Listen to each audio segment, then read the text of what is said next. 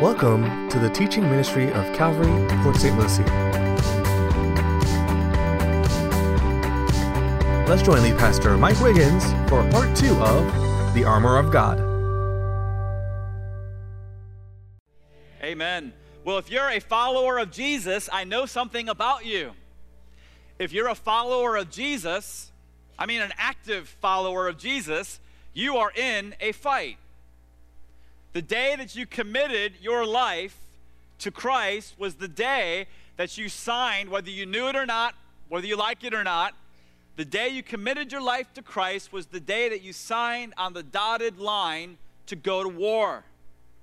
Not a physical war on a physical battlefield, but a spiritual war on a spiritual battlefield.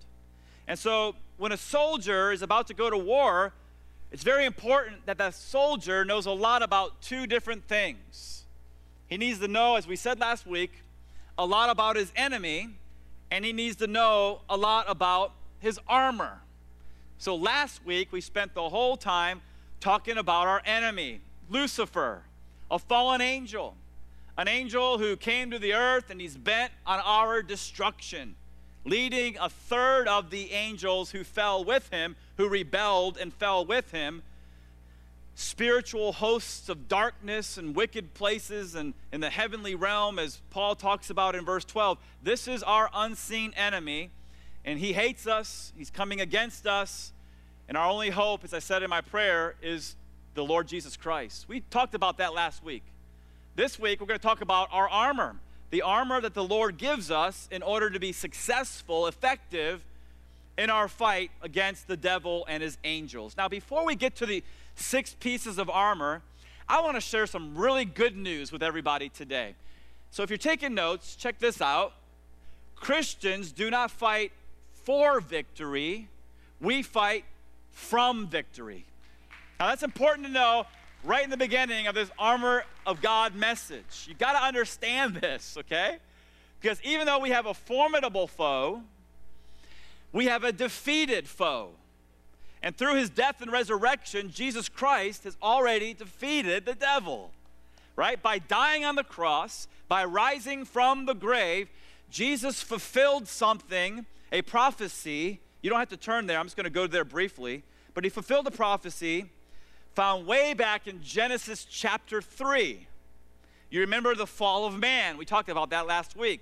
You remember Eve was deceived by the serpent. The serpent was a tool of Satan in order to bring down, if the enemy can't touch God, he's going to go after those of us who love God.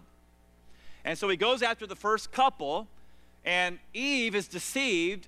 Adam deliberately disobeys. Both of them eat the forbidden fruit. It's called the fall of man. And wherever there's sin, hey, be not deceived. God is not mocked. Whatever you sow, that you shall also reap.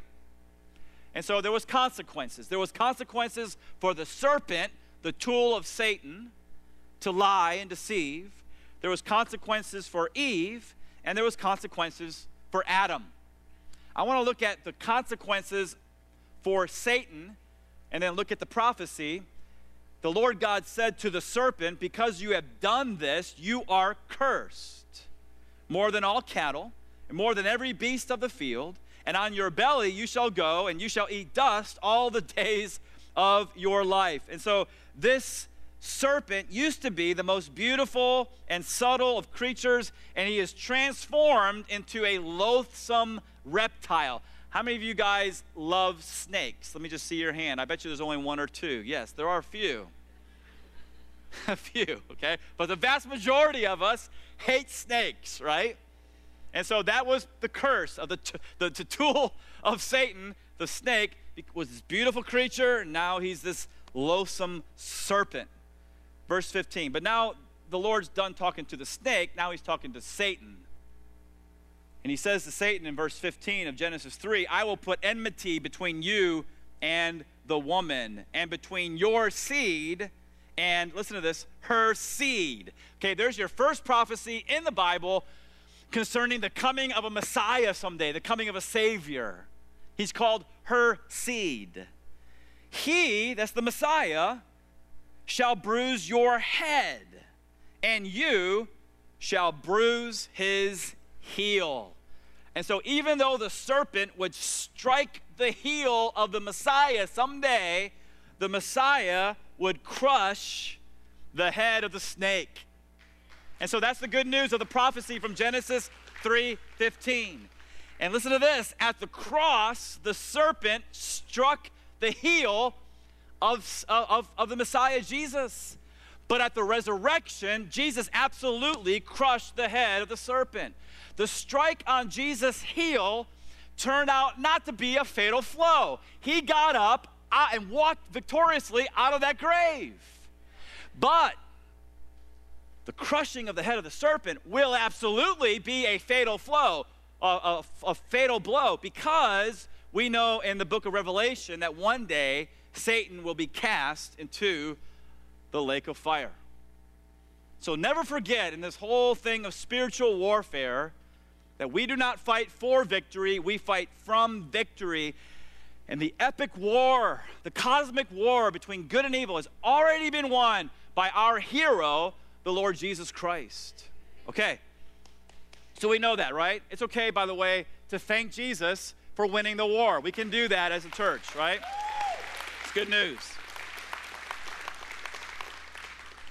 But how many of you know that when you cut off the head of a snake, his tail still swishes? Ever seen that before? Kind of freaks me out whenever I see that. I remember driving down the road one time, and apparently the snake had its head run over, and its tail was freaking out on the street as I drove by. And so though the head of the enemy has been crushed, his tail still swishes. And so we got to be ready. And the way that we get ready is we put on the whole armor of God. So look now at verse 13. Okay, because in verse 12 we have this unseen enemy that's coming against us and our families and our marriages and our kids and our church, okay? Therefore, verse 13, take up the whole armor of God, that you may be able to withstand in the evil day, and having done all to, what's the word? Stand, not run. As I said last week, too many Christians are running back here way off the front lines because they know that if they really get serious in their walk with Jesus Christ and go up to the front lines, that's where the bullets fly. They don't want to stand, they want to run. That's what you call a coward. And as soldiers of the Lord, there's no room for cowards, right? We got to stand. So he says, for verse 14, stand therefore, having girded your waist with truth. The first piece of armor that Paul wrote about, of course, is the belt of truth.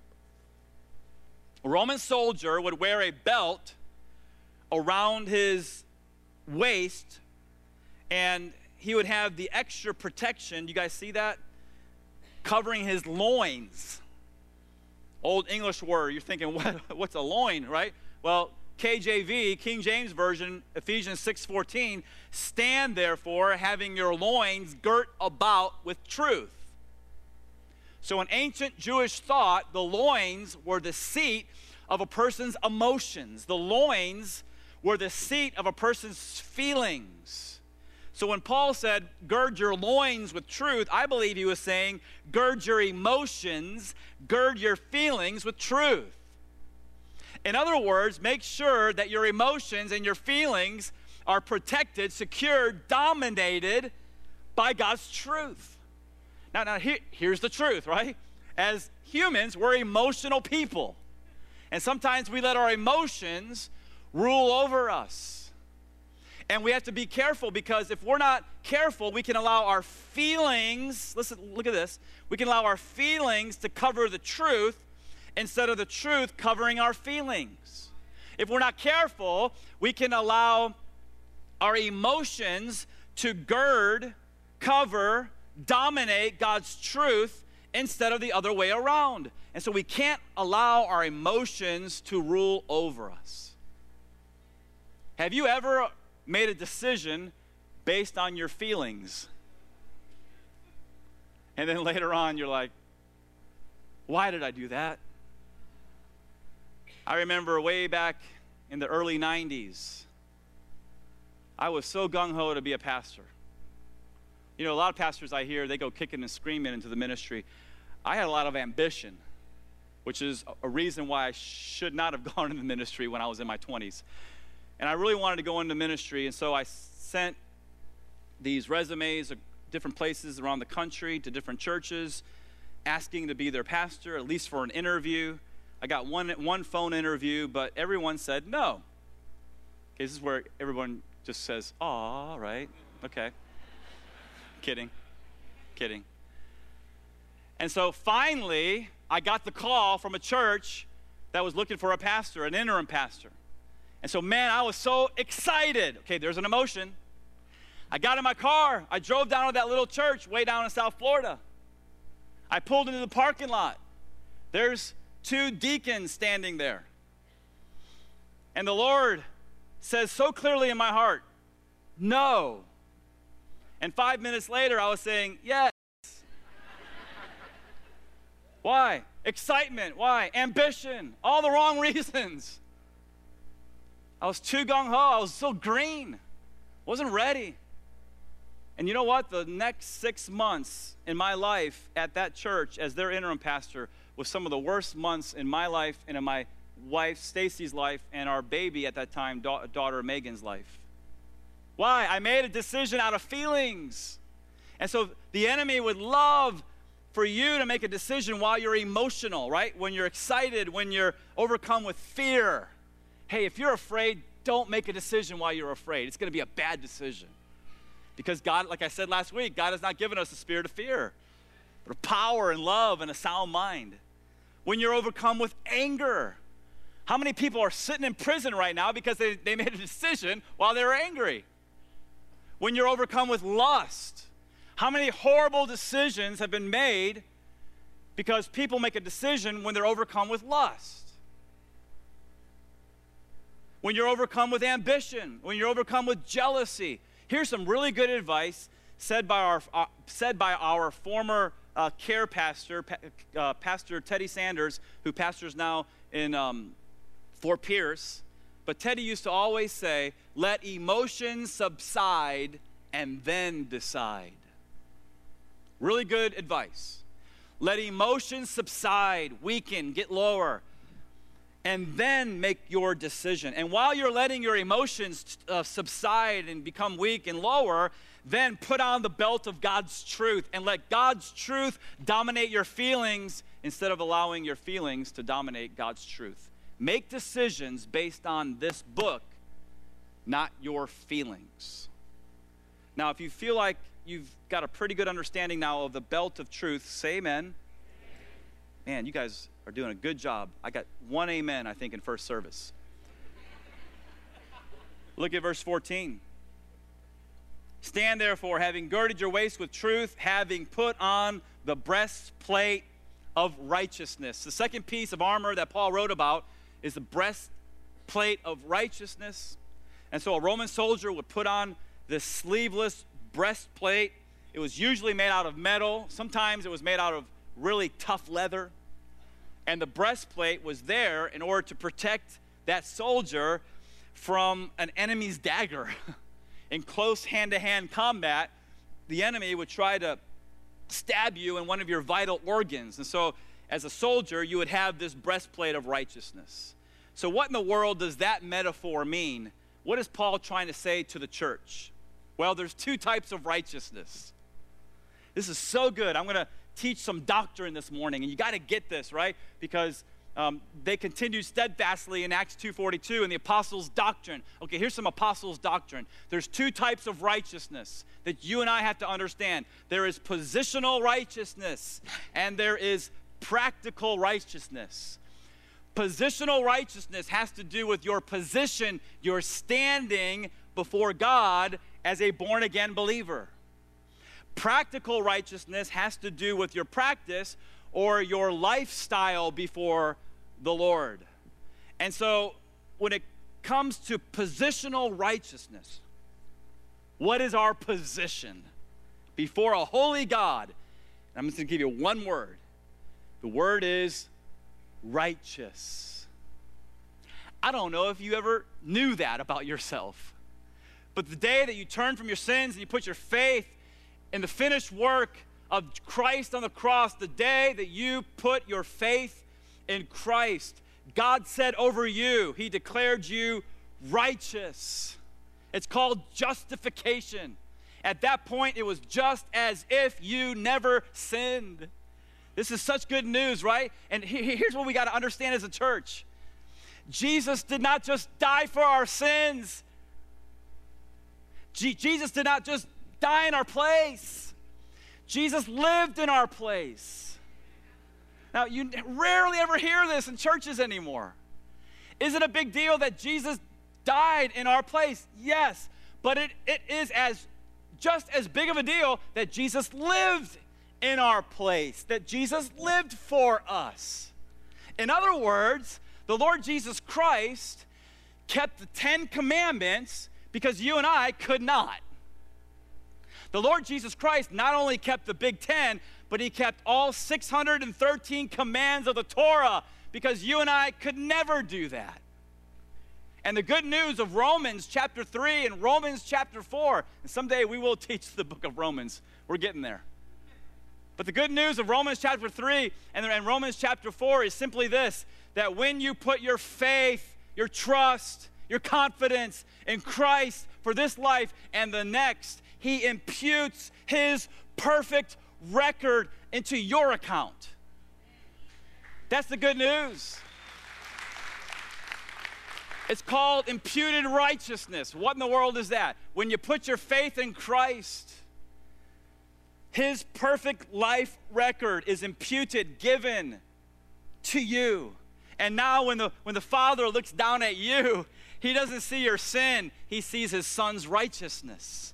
Now when the Father looks down at you and I, he doesn't see our failed life, he sees his Son's perfect life. You say, that's hard to believe. Well, it's true. It's the only chance we got before a holy God. You try to stand before an uncreated, holy, awesome God in your self-righteousness. See what happens. No, it's not our self-righteousness. It's Christ's righteousness. And that's the only way we can stand before a holy God and walk into the New Jerusalem someday. Positional righteousness. God's grace.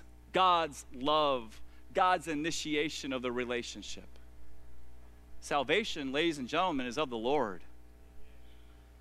Your salvation is not because of what you have, it's not because of what you do, it's because of what Christ has done. You got to get that so you have some peace in your life. And I'm just wondering, doesn't the grace of God make you want to live for God? But whenever I preach like this, inevitably there's always people who say, yeah, but when you preach like that, you know, you put your faith in Christ, and all of a sudden, you're declared righteous before God forever. And so that's going to give license to people to live wild, sinful lives. I disagree totally. I think, you know what I think? I think that kind of love, that kind of grace from the Lord motivates people to live for the Lord. Absolutely. This is why I go to church, not just because I'm a pastor. I go to church not to be saved, but because I'm saved, right? This is why I go to life group, not to be saved, but because I'm saved, and I love it. This is why I tithe. My wife and I have tithed for years, and we give above the tithe to areas that the Holy Spirit speaks to our heart. Why? To be saved? To earn God's favor? No, because we're already saved, and we're thanking God for his love and grace in our lives. This is true Christianity, right? So, man, that leads us to our second type of righteousness, and it's practical righteousness. Follow me here. When you turned from your sins and put your faith in Christ, the Holy Spirit came to live inside of you. You say, what's he doing in there? He's changing you from the inside out. Little by little, day by day, week by week, month by month, year by year, decade by decade, he's conforming you into the image of Christ. It's so cool. I've been doing this now here for 11 years. And some of you guys have been with me 8, 9, 10 years. And you know what? The person that I see now is nothing like the person who walked into this church 9, 10 years ago. You're more like Jesus. You smell more like Jesus. You're acting more like Jesus. You're talking more like Jesus. You know why? The Holy Spirit lives inside of you. It's called practical righteousness. And you know what? I understand that by grace you're saved through faith, and that's not of yourselves. It's a gift of God, not of works, lest anyone should boast. But we often stop right in verse 9 and we don't go to verse 10. Ephesians 2 verse 10 says that you are God's masterpiece, created in Christ Jesus for good works, which God prepared beforehand for you to walk in them. In other words, before God created the universe, he knew you. He knew your name. And he created you for good works. And his Holy Spirit is working that out of you. It's called practical righteousness. You say, well, I thought all our righteousness was like filthy rags.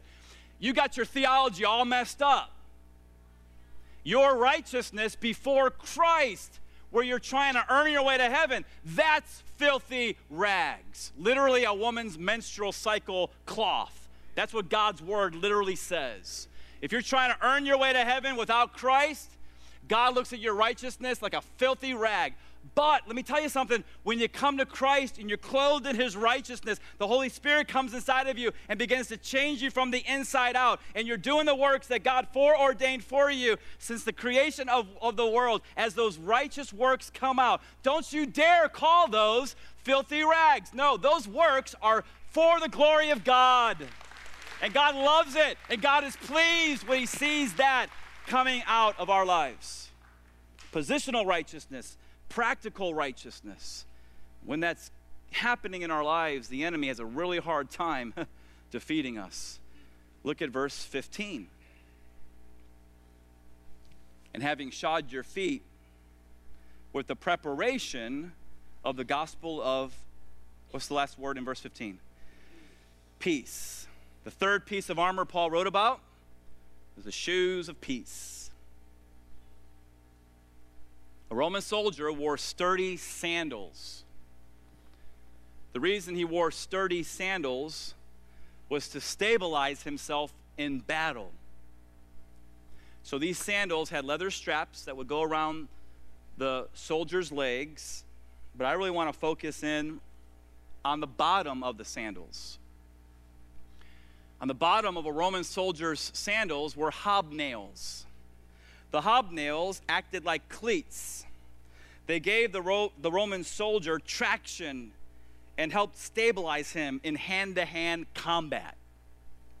And so, once again, what in the world did Paul mean by this metaphor? Well, what stabilizes us in the battles of life? It's that last word that I had you all say. Go ahead and say it. Peace. God's peace. I've been walking with the Lord now since May of 1984. May of 1984 is when Jesus became real to me. And in those years, however long that's been, I've been through some really difficult trials, some difficult battles. I mean, some stuff that just shakes you to the core. And you know what? During those times when I go through those battles, there's nothing like going out for a prayer walk, just me and the Lord, and sensing God's peace. I mean, all hell's breaking loose. People are mad, right? Junk is happening. Emails are being written, whatever. And you go out and you're walking with the Lord and you have peace. What does that do? It stabilizes you in the battles of life. In the 19th century, there was an American lawyer, prominent American lawyer. His name was Horatio Spafford. He knew all about the battles of life. I mean, I haven't seen anything like this guy has seen. First, his son dies. Now, can you imagine? Some of you can. But everybody knows that children are supposed to bury their parents, not the other way around. Then after that, the Great Chicago Fire happens. And Horatio Spafford, the American lawyer, he loses all of his real estate investments, destroyed, gone. After that, his wife and 4 daughters are on a trip across the Atlantic. And as they're en route, another ship accidentally broadsides them. And there's this horrific accident, and 226 people died. Horatio Spafford got a telegram from his wife. Had 2 words on it: saved alone. His wife survived, but his 4 daughters, ages 2 through 11, all perished at sea. What would you do? What would I do? Well, it drove Horatio Spafford to his knees, and he penned a hymn. Perhaps you've heard of it. It's called "It Is Well With My Soul." When peace like a river attendeth my way, when sorrows like sea billows roll, whatever my lot, thou hast taught me to say, it is well with my soul. Though Satan should buffet, though trials should come, let this blessed assurance control that Christ has regarded my helpless estate and has shed his own blood for my soul. You know what stabilized Horatio Spafford through the battles of life? God's peace. And it'll stabilize you as well during the difficult times of your life. But where does peace come from? Look at Philippians chapter 4. Paul says, be anxious for nothing. In other words, don't worry about anything. But in everything, by, what's the word? And supplication with thanksgiving, let your requests be made known to God, and help me out, the peace of God. There it is. Prayer produces peace, which surpasses all understanding, will guard your hearts and minds in Christ Jesus. And so just like the sturdy sandals with the hobnails stabilized the Roman soldier during hand-to-hand combat, if you will take the time to pray, and I mean really pray, I'm not saying like a little 2-liner. I'm saying get alone with the Lord and pour out your heart in prayer, and you will, the promise of God of Philippians 4, 6, and 7, you will experience God's peace, and it will stabilize you as well. Look at verse 16 now. We're going to move to the 4th piece of armor. He says, above all, taking the shield of faith, with which you will be able to quench all the fiery darts of the wicked one. So the 4th piece of armor is the shield of faith. The shield of faith was about 2.5 feet wide and about 4.5 feet tall. It was hardwood, covered in leather, treated leather, in order to quench the flaming arrows of the enemy. So if you were a soldier, I want you guys to just kind of picture yourselves as a 1st century Roman soldier, okay? So there you are. If you're a soldier and you're standing in line, you're standing with your brothers in arms, and you all have the shield of faith. And what are you doing? You are marching toward the enemy. You're not running away. Sorry, guys, I can't be a part of this, right? No. Heaven doesn't know a coward.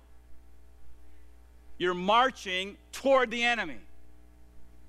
And as you're marching toward the enemy with the shield of faith, you got your brother on the right, you got your brother on the left, and as you're marching out, the enemy, all of a sudden, you know what they do, because you probably saw Gladiator, they light the tips of their arrows in fire, and hundreds of them simultaneously shoot those flaming arrows. Imagine the sky filled with flaming arrows, and they're coming at you.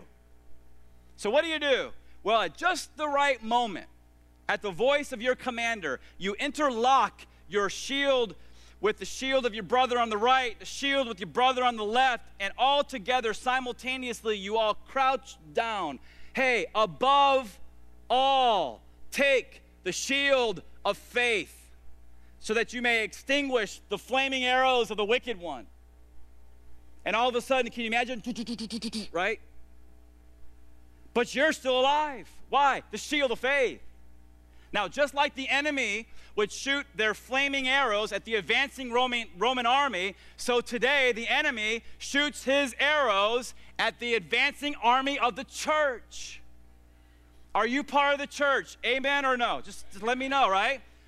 Then it's not if he shoots arrows at you, it's when. It's when. But do you have the shield of faith? Are you ready? You see, the only chance that you and I have for survival is if we interlock our shield of faith with the shield of faith of our brothers and sisters in environments of faith. In other words, check out Romans 10:17. So then faith comes by hearing, and hearing by the word of God. Now, in the context, because I read the verses before and I read the verses after, Paul's talking about saving faith there. And so, hey, if you really want to get to know Jesus, if you want to be saved, you want God to declare you righteous, don't repeat a little poem after some preacher and think you have fire insurance and then go on living your life however you want to live it. I said the prayer. How many times have I heard that? I said the prayer, still living with my boyfriend or girlfriend, still getting drunk on the weekends, still popping in church maybe once a month because my wife drags me. But I said the prayer. I think you maybe need to go back and say it again or something. But if you really want to get to know Jesus, here's what you do.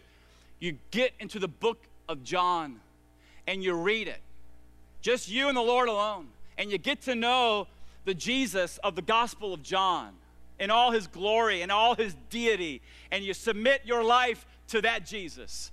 You submit to the lordship of the Jesus of the Gospel of John. And what will happen as you're reading the Gospel of John? Faith comes by hearing, and hearing by the Word of God. And get to know the Lord and let his Holy Spirit come inside of you.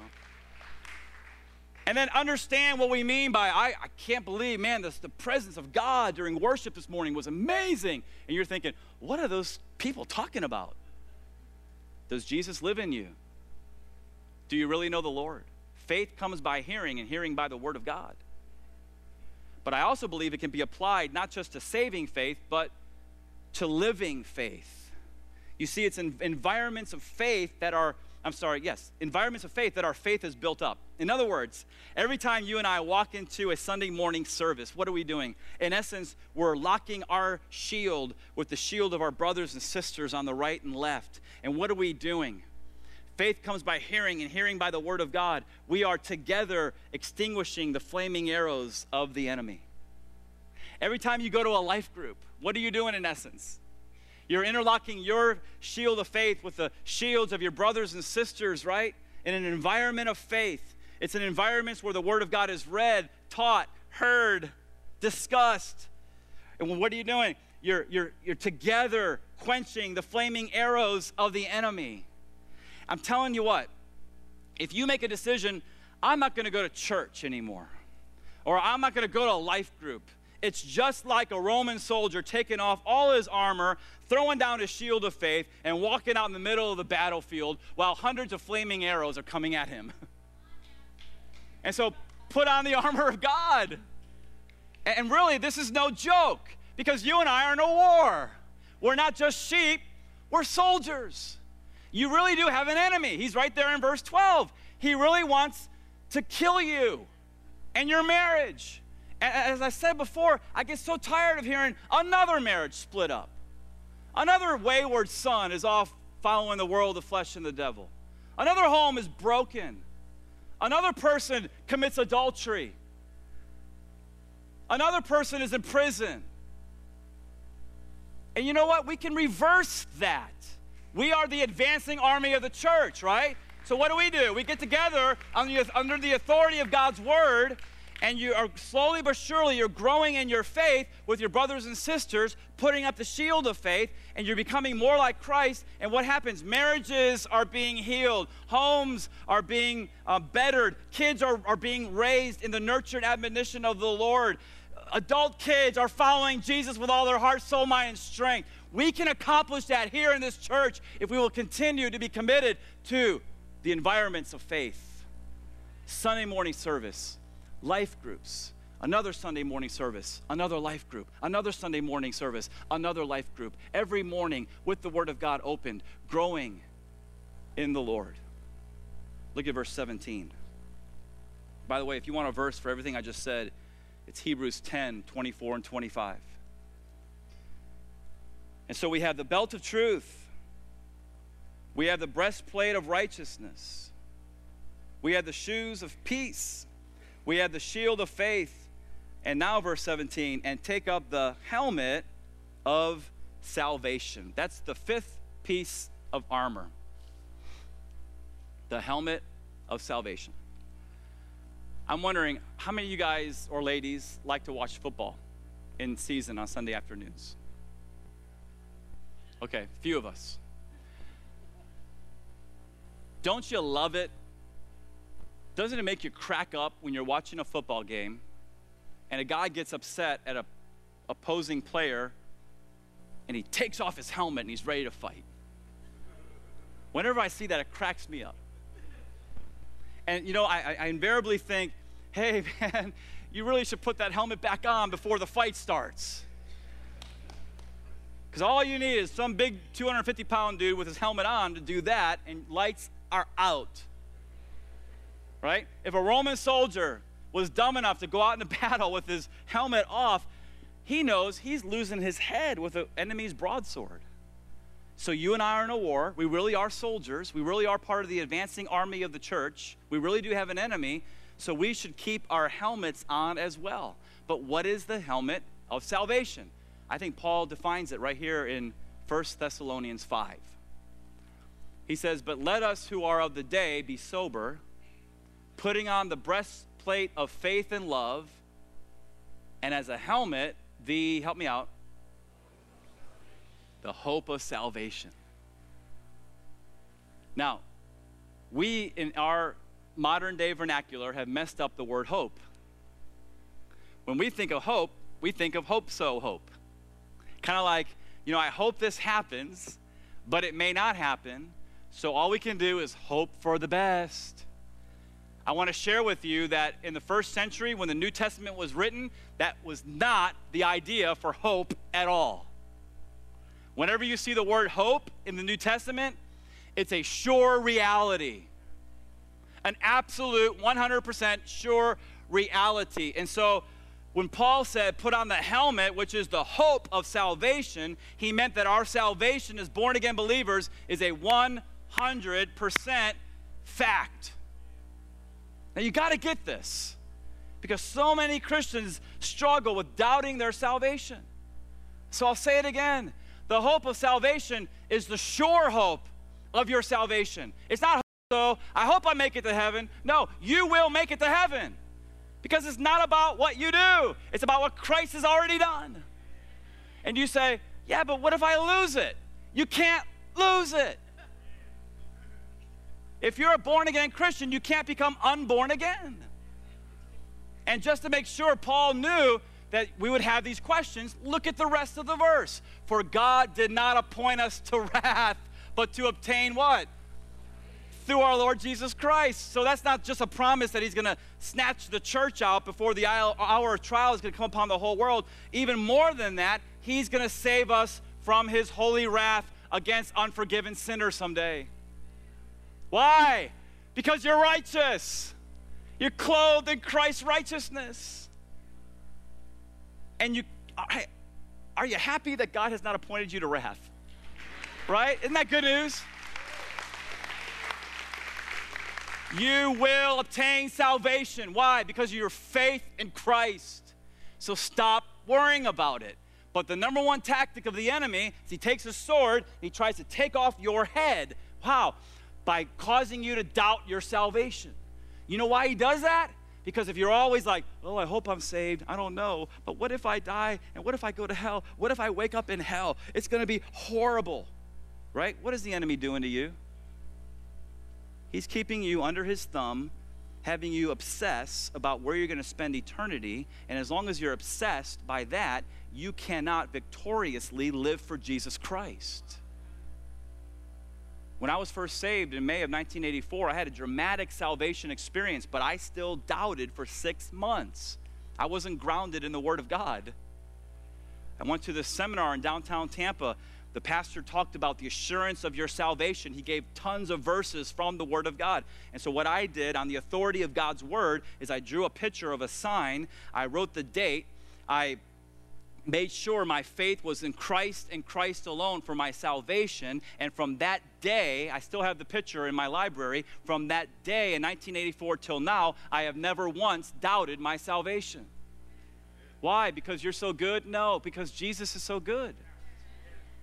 So put your faith in the sure hope of the helmet of salvation. The promises of God. I'm just going to give you one before we move on to the last piece of armor.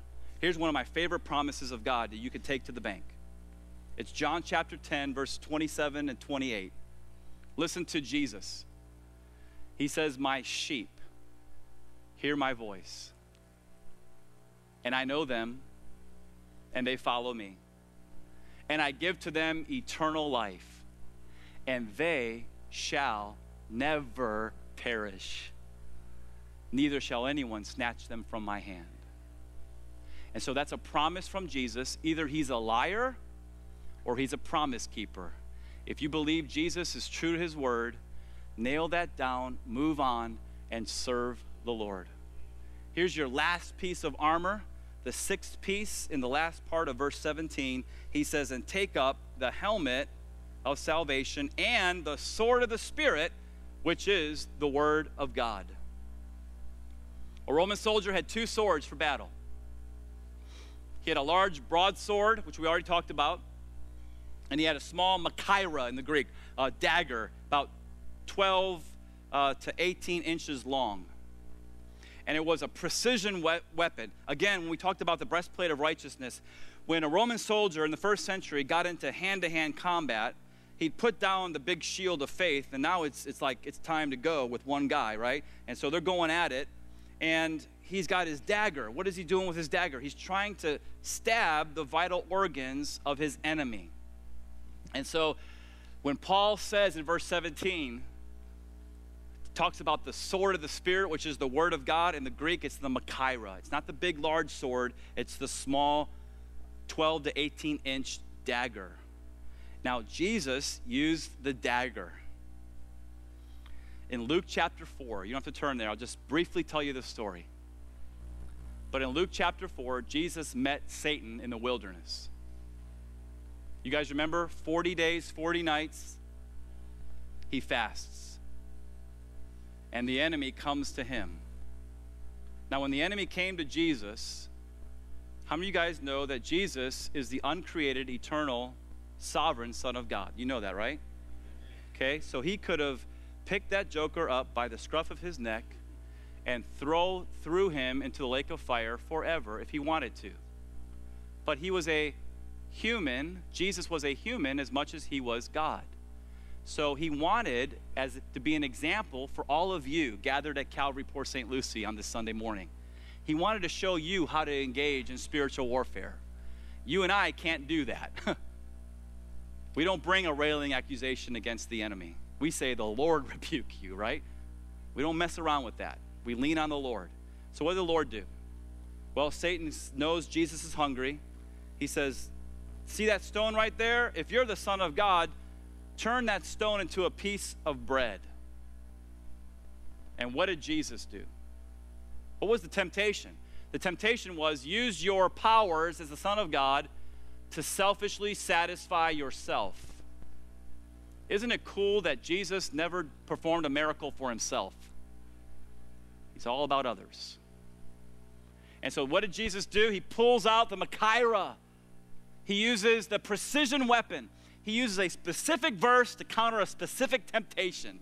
He quotes literally from Deuteronomy 8:3. He says, it is written, man shall not live by bread alone, but by every word that proceeds out of the mouth of God. And the enemy literally goes, ah, right? In the spirit realm, and falls back. How many of you guys know that the devil is relentless? Hey, you may have won a victory last week, but there's more battles this week. He's going to come at you again. So what does he do? He takes Jesus, as we saw last week, to a high mountain, shows him all the kingdoms of the world. He said, all these kingdoms are yours if you'll bow down and worship me. What did Jesus do? Pulls out the machaira, the dagger. He quotes from Deuteronomy chapter 10, verse 20. Get behind me, Satan, for it is written. Here's your offensive weapon right here. It is written, you shall worship the Lord your God, him only you shall serve, right? And all of a sudden, oh man. But the devil's relentless. So he comes back one last time. He takes Jesus to the pinnacle of the temple. He says, throw yourself down. the angels will bear you up lest you dash your foot against a stone. Let everybody see you and yay, look at the magic trick. Oh, so awesome. What does Jesus do? He pulls out the Machaira one last time. He quotes from Deuteronomy chapter 6, verse 16. It is written, you shall not tempt the Lord your God. You shall not put the Lord your God to a foolish test. Right? Now, then the Bible says the devil left him. Why? Because it hurts to be stabbed over and over with the sword of the Spirit. This book hurts your enemy. This book will keep your enemy at bay. If you don't know the book, no wonder you're all beat up all the time. No wonder you're always defeated. No wonder you're always dragging around, acting like Eeyore, and complaining about everything that's going on in your life. Do you know the Machaira? Do you know the Word of God? And all three verses that Jesus used, so interesting to me, were from the book of Deuteronomy. What does that mean? That means that morning, Jesus had his devotions in the book of Deuteronomy. And so what's the application? You and I, every day, have to have our devotions in the morning in this book. Why? Because the battles are coming that day, and if we're not in that book, we're not ready. We're not ready. And we're going to get our lunch eaten for us. This is our only offensive weapon. If you want to overcome the enemy, you got to know this book. Look at 1 John. I have written to you, young men, because you are strong, and the word of God abides in you, and you have overcome the wicked one. You know why they overcame the wicked one? The word of God abided in them. They didn't just read it once a month, once a week. The only way you and I are going to overcome the enemy is if we get to know this book. And so I do this about every 2 months. I want to recommend Blue Letter Bible website. It's my favorite Bible website. And if you want to get into the Word of God every single day, and you should, then you click on devotionals. That takes you to another screen, and then you click on your daily Bible reading program. And what you can do is you can print out a year, read the Bible in a year, read the Bible in 2 years, read the Bible longer, whatever plan you want to choose. You print that out. If I had it with me, I would show you. I've been doing this now for a long time, but I could show you pages of the scripture lined out, scripture lined out, scripture lined out every day, every day, every day. Why? Because I know there's battles that are going to come against me, and I had better have the sword of the Spirit up and running in my life. And so what we're going to do is Zach comes up. We're going to read Paul's concluding remarks to the church at Ephesus, and then some closing comments and our song, and we're done. Okay, so look at verse 18. I wish I had time, but I don't. But he says, prayer is so important in spiritual warfare. Praying always, with all prayer and supplication in the Spirit. Being watchful to this end, with all perseverance and supplication for all the saints. And for me, that utterance may be given to me, that I may open my mouth boldly to make known the mystery of the gospel, for which I am an ambassador in chains, that in it I may speak boldly as I ought to speak. In other words, Paul is saying, church, would you please pray for me? And you know what?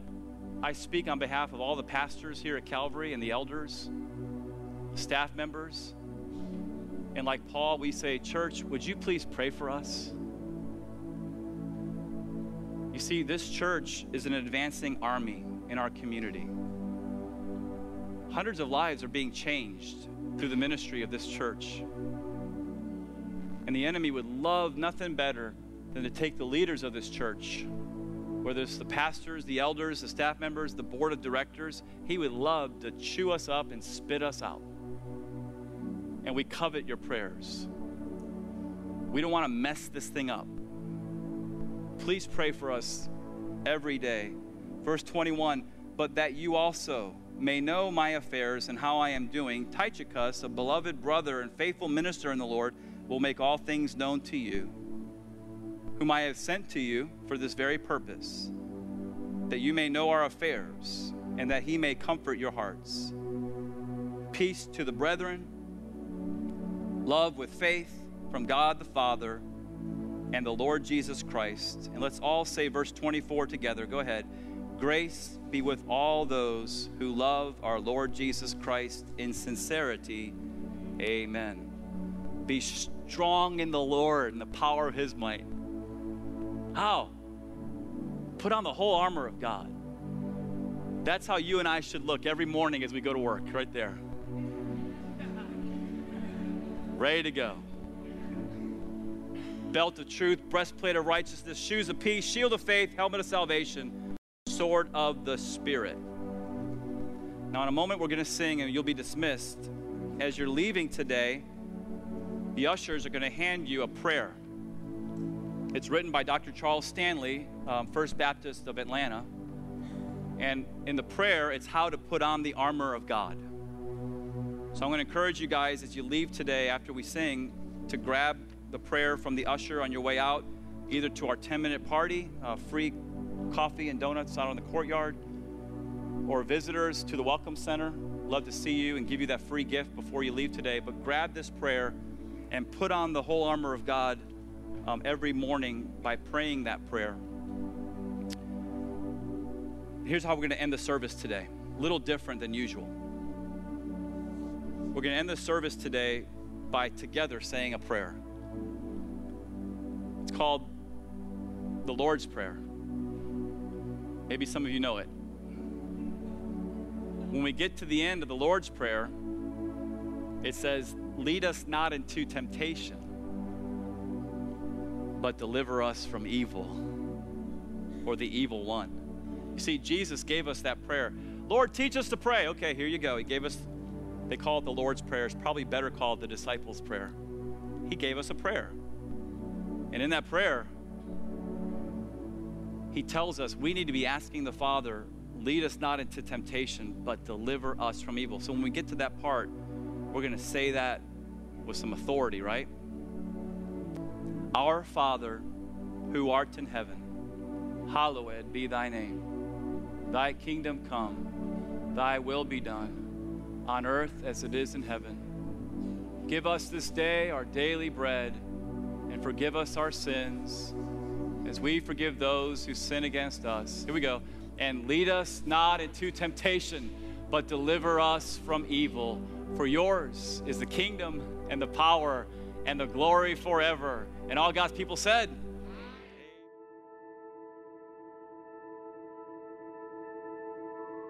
One of the greatest gifts God can give his children is the assurance of their salvation. If you're not sure where you stand with God, we want to help. Visit our website at www.calvarypsl.com and click on Knowing Christ.